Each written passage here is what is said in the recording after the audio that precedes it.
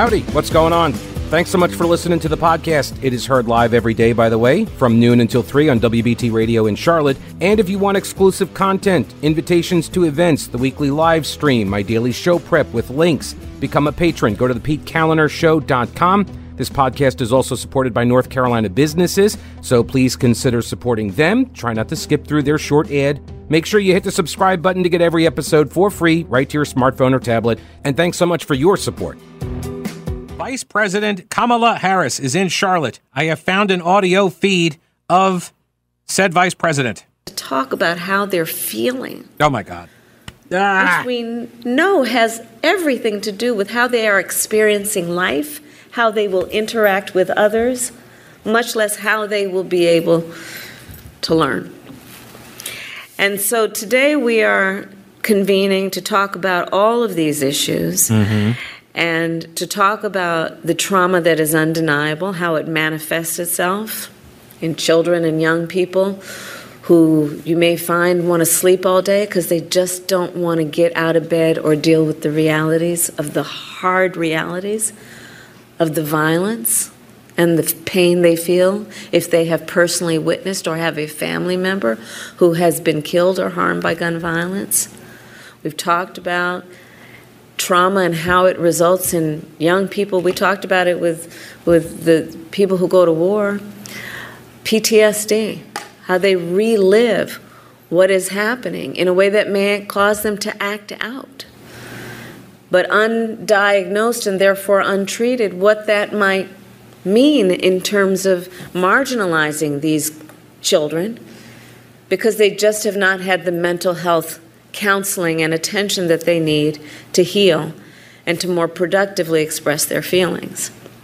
So we're here today to talk about many things, including the need for smart gun safety laws, reasonable gun safety laws, but the trauma and what we must do then to assist in the diagnosis and treatment of that trauma. And for all of those reasons, I am proud to be here at this very school to make an announcement. It's a Charlotte school. Which is that we are announcing $285 million as part of our administration's initiative to hire and train mental health counselors in schools. In North Carolina, $12 million of those dollars will be received, Mayor, which will include the ability and resources to hire 332 new counselors, and nationally will help to hire over 14,000 mental health counselors for our schools who can do the kind of work which is to lead in group counseling sessions, one-on-one therapy, and student mediation, social and emotional lessons every day. Oh, SEL, of course. All right, so that works out to be like 3 counselors per county. So that'll do it. To check in and to heal. So with all of that again, and our announcement previously of over $6 million for students at schools in communities with high rates of gun violence, we are putting the resources where they are needed. More resources are needed, no doubt. But let's pay attention to this issue because we can actually do something about it. And we have the opportunity then to address what we know will otherwise be generational and intergenerational trauma. Trauma is something that is not genetically inherited. What? But it is inherited. Wait, what? In terms of if untreated, if there's no intervention, what continues to be trauma building up in communities. And so again, I thank everyone here for your courage, for your leadership. And with that, I'm going to turn it back to Secretary Cardona to mediate and moderate our discussion. Thank you very much, Madam Vice President. And, a lot to ponder there, a lot of... Can I get a Venn diagram? Okay. Oh, there's Mayor Laus. I have to say... so they're sitting at, like, they got like tables... Mental health support for our students. Okay. Right. They're sitting... It's very weird. This is at Eastway Middle School. They've got they got like 4 like fold out tables with the black tablecloths, fitted over them, and she's sitting in the middle. She's got the vice presidential seal on this table, which looks weird. And so she's sitting there, she's got papers all out in front of her, no teleprompter, so she's going off script, which, like, I was waiting on something to happen there. And she kind of got a little esoteric, as she does. No, here's the mayor. Let's see what Mayor Vi Lyles has to say. What is doing to combat gun violence and invest in mental health resources. $285 million. If some part of that comes to our community, we will be very grateful, and we will put it to good use.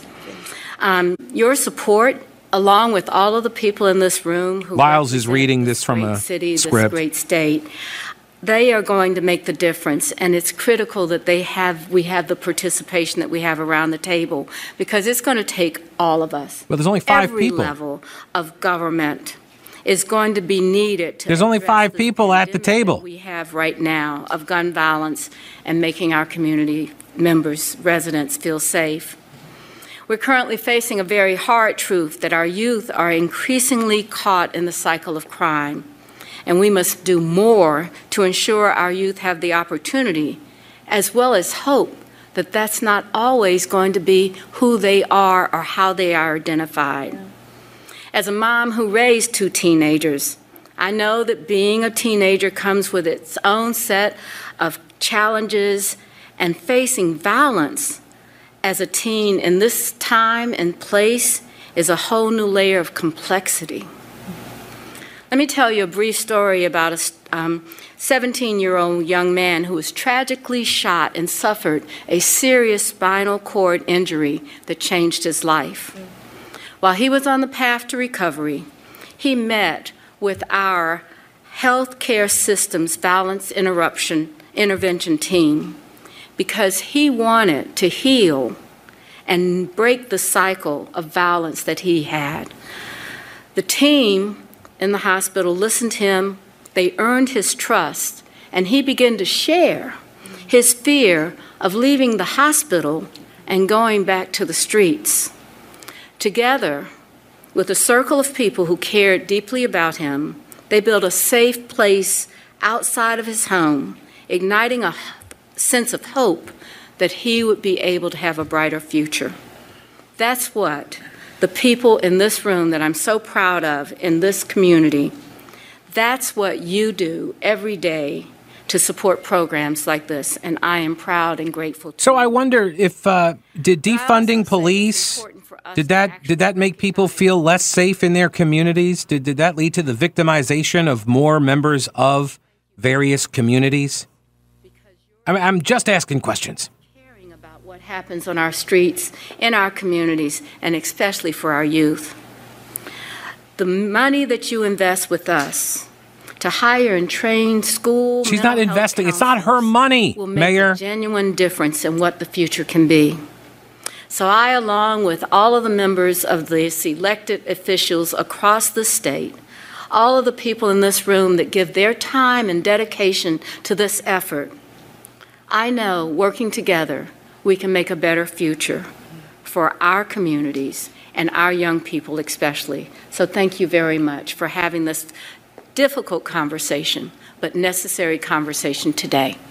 Thank you very much, Mayor, for the reminder that it does take a village. Thank you. And speaking of the village. Oh, my gosh. Look, dude, you should not be quoting any kind of... All right, so hang on a second. This guy... Don't get me started. I still have this clip.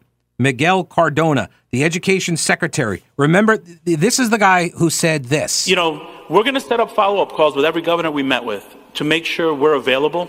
As I think it was President Reagan said, we're from the government. We're here to help. What?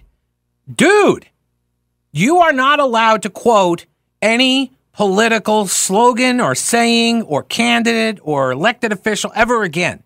It is the exact opposite of what that quote was. There are resources there, there's technical assistance there, and there's a playbook that could support the work you're doing. Count on us as a partner in this. Our students are waiting. Thank you. So we're from the government, because Reagan said it. We're from the government. We're here to help. Here's what Reagan said, actually. I think you all know that I've always felt the 9 most terrifying words in the English language are, I'm from the government and I'm here to help. Right. Yeah, same thing. Right? By the way, last night during the debate, Ron DeSantis kept using the term pale pastels, and national political reporters were attacking him, saying that he's being sexist, commenting on what she's wearing, what Nikki Haley was wearing. Completely oblivious. These are political reporters covering presidential races, and they don't know what that comment is about. Pale pastels. That's Reagan's line. That's Ronald Reagan talking about painting in bold colors from a political perspective when you're talking about what you want to do, shining city on a hill, painting in bold colors, bright colors, not pale pastels. Standing for stuff. And these are the people that are like, I'm going to tell you what all's happening and provide you the context and explanatory journalisming and such. Pound sand, people. All right, sorry, I'm off on a tangent here. All right, do the current world events have you wondering whether we are teetering on the edge of catastrophe? Are you concerned it's going to reach our shores? Okay, so what are you doing about your concerns? Let me help. Carolina Readiness Supply at carolinareadiness.com. Whether you're looking to expand your emergency preparedness supplies or you have no idea where to even begin, Carolina Readiness Supply can help you. Food, water purifiers, tools, first aid kits, instructional materials, camping and hiking supplies even, because being prepared is just smart. Carolina Readiness Supply has 2,000 square feet of supplies and educational materials that you'll need for any kind of emergency. In Waynesville and always at carolinareadiness.com, veteran-owned Carolina Readiness Supply. Will you be ready when the lights go out? They cut the feed. They kicked all the media out, and then they cut the feed. So they're having a roundtable discussion about gun violence prevention that they don't want us to listen to. That tracks.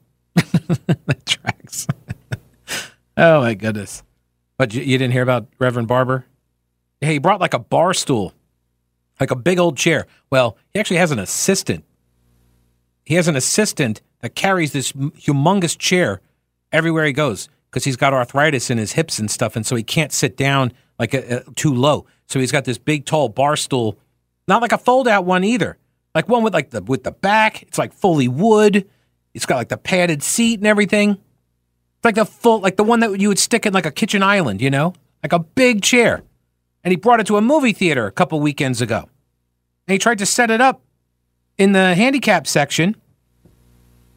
Well, and they're like, you can't do that. And so the cops were called. Video was taken. This is the guy that staged the Moral Monday movement protests and all of that. So I'm sure he totally was not looking for any kind of publicity. But, yeah, so they kicked him out. And then, of course, it became a federal case. He's making it into a federal case, literally. But I have an idea of, like, maybe why you wouldn't want somebody sitting on a really tall chair in front of everybody else in a movie theater. I have an idea about why that might be the case. Yeah, you're going to be blocking everybody else's view that's behind you. He's not a small man. And so he basically, dude, you got to move off to the side someplace. But you're not allowed to sit in the aisles. And he's there with some other people, so they're all going to sit around him. Anyway, so that's what that reference was about. Let me see here. Do I have time to, let me go over, well, all right, I'll get Brian on. Brian, welcome to the show. Hey, Pete. Hey, what's up, man? Thanks. Hey, that comment that the mayor just made, I got a problem with her sentence when she said, the children who are committing crimes are victims of crime. Mm-hmm. Okay? Like, they're just standing around on a corner somewhere, and crime comes up and makes them do something, and then they get arrested for it. They're victims. They're not to be held accountable for their actions. They were just standing there, and then all of a sudden some crime came along and dragged them into it. I mean, that's Democrat 101. You're a victim. You're a victim. You're a victim. You're not held accountable. I got a big problem with that statement. I got a big problem with one I just listened to because now that they kicked us out, I went back, re-racked the audio, and so I watched the very beginning of the vice president's comments, and she held us up as examples of what we should be doing to combat violence. Charlotte, of all days. It's maddening. What is it? What do you call it? Something dumbassery? Dumbassery. It is indeed. Yes, but it makes a target-rich environment for me as a talk show host, and that's really what it's all about. Brian, I appreciate it. Good to hear from you, buddy. I got to run. Okay, bye. All right, man. Who was this? Trent says, Pete, I could almost hear people changing the station while you were jipping the press conference. Jipping, join in progress. It's an industry term. JIP, join in progress. James, welcome to the program. Hello, James. Hey. Hey, what's up? I was listening as much as I could stomach to the brilliance on the crime comments and the gun violence. Mm-hmm. I keep trying to figure this out. Maybe it's simply because my education tells me that inanimate objects don't commit violence. I think guns do, right? Guns, from what I understand, they get out of people's homes, they run around, they murder people. Mm-hmm. That's what I've heard. I mean, that's what I've heard. Well, let's see. My daddy gave me my first rifle when I was 10 years old. I still have it. It has never loaded itself and snuck out of the house. Well, consider yourself lucky, James, because as I understand it, that's how it usually happens. Yeah, and the other thing is that entire thing that the vice president was saying, mm-hmm. the word criminal was never mentioned once. No, they're all victims. They're just standing there, and then a gun goes out, murders some people, and then jumps into their hands. And so they are traumatized by the victim. I mean, look, in all seriousness, I do understand the point of what they're talking about. When we say mental health, right, is a big part of the reason why people go and commit, mass shootings and stuff like that. So mental health and putting more counselors, making people more available to deal with, yes, traumatic events that occur in people's lives. I really don't have a problem with it. So, honestly, I don't have a problem with doing it. Most of Americans are already okay with a lot of these social worker and government services and such. So, I'm a realist. I'm a pragmatist. I recognize that there's not a lot that you're going to be able to persuade people about when it comes to this stuff. So, from a more conservative standpoint, okay, mental health. Check the box. This is mental health. So I'm fine with it. I'm not so fine with the idea that we're robbing people of agency, right? We're saying that they had no control over some of these things. Well, here comes the other part, is the fact that as far as violence, where you're liable to be attacked and there is liable to be a weapon involved, mm-hmm. The odds of it being a mass, quote unquote, mass shooting, you probably have a better chance of getting struck by lightning. Oh, yeah. I mean, all of the crime stats, I go over this stuff all the time whenever we, in the wake of any kind of a shooting. You are most likely to be murdered by somebody you know, right? You are most likely to be murdered by a handgun, not an AR-15, right? If it is a shooting death, right? The times that the mass shootings are 1%, less than 1% of all shootings. So there are all these stats that people ignore that because they undermine the narrative that they are attempting to build, right? Which is that everybody needs to live in constant fear of being murdered by a mass shooting with an AR-15 at any given moment. When in fact, no, you're probably going to get killed by somebody that in your community, in your family, one of your relatives or something. So, yeah, those are all fair points. James, I appreciate the call. Let me, and I'm sorry I'm going to do this, but I'm going to play. This was the beginning of Kamala Harris's comments, right? So on a day when the Charlotte-Mecklenburg police released the crime stats showing an increase in the crime being driven by juveniles, shootings up, driven by juveniles, auto thefts up, driven by juveniles, right? Here's what Kamala Harris says. Oh, my goodness. Now I got to skip it. Really, Twitter? I hate you. Sometimes I really do hate you, Twitter. It's not letting me load it. Here we go. Thank you for we welcoming us and for the work that you are doing here in Charlotte. Okay. I have traveled here from Washington, D.C. this morning because the work that you all are doing as a community of leaders is so critically important and a real example of what we can do as a country when we do truly see our children and listen to them and understand, yes, their God-given potential, and understand what we can do then to assist in them actually realizing that potential, including the duty that we each have to ensure that they are safe in every way. Yes, physically safe, that they are safe to dream, that they are safe to learn, that they are just safe to be. And so that's why we have convened today. Okay.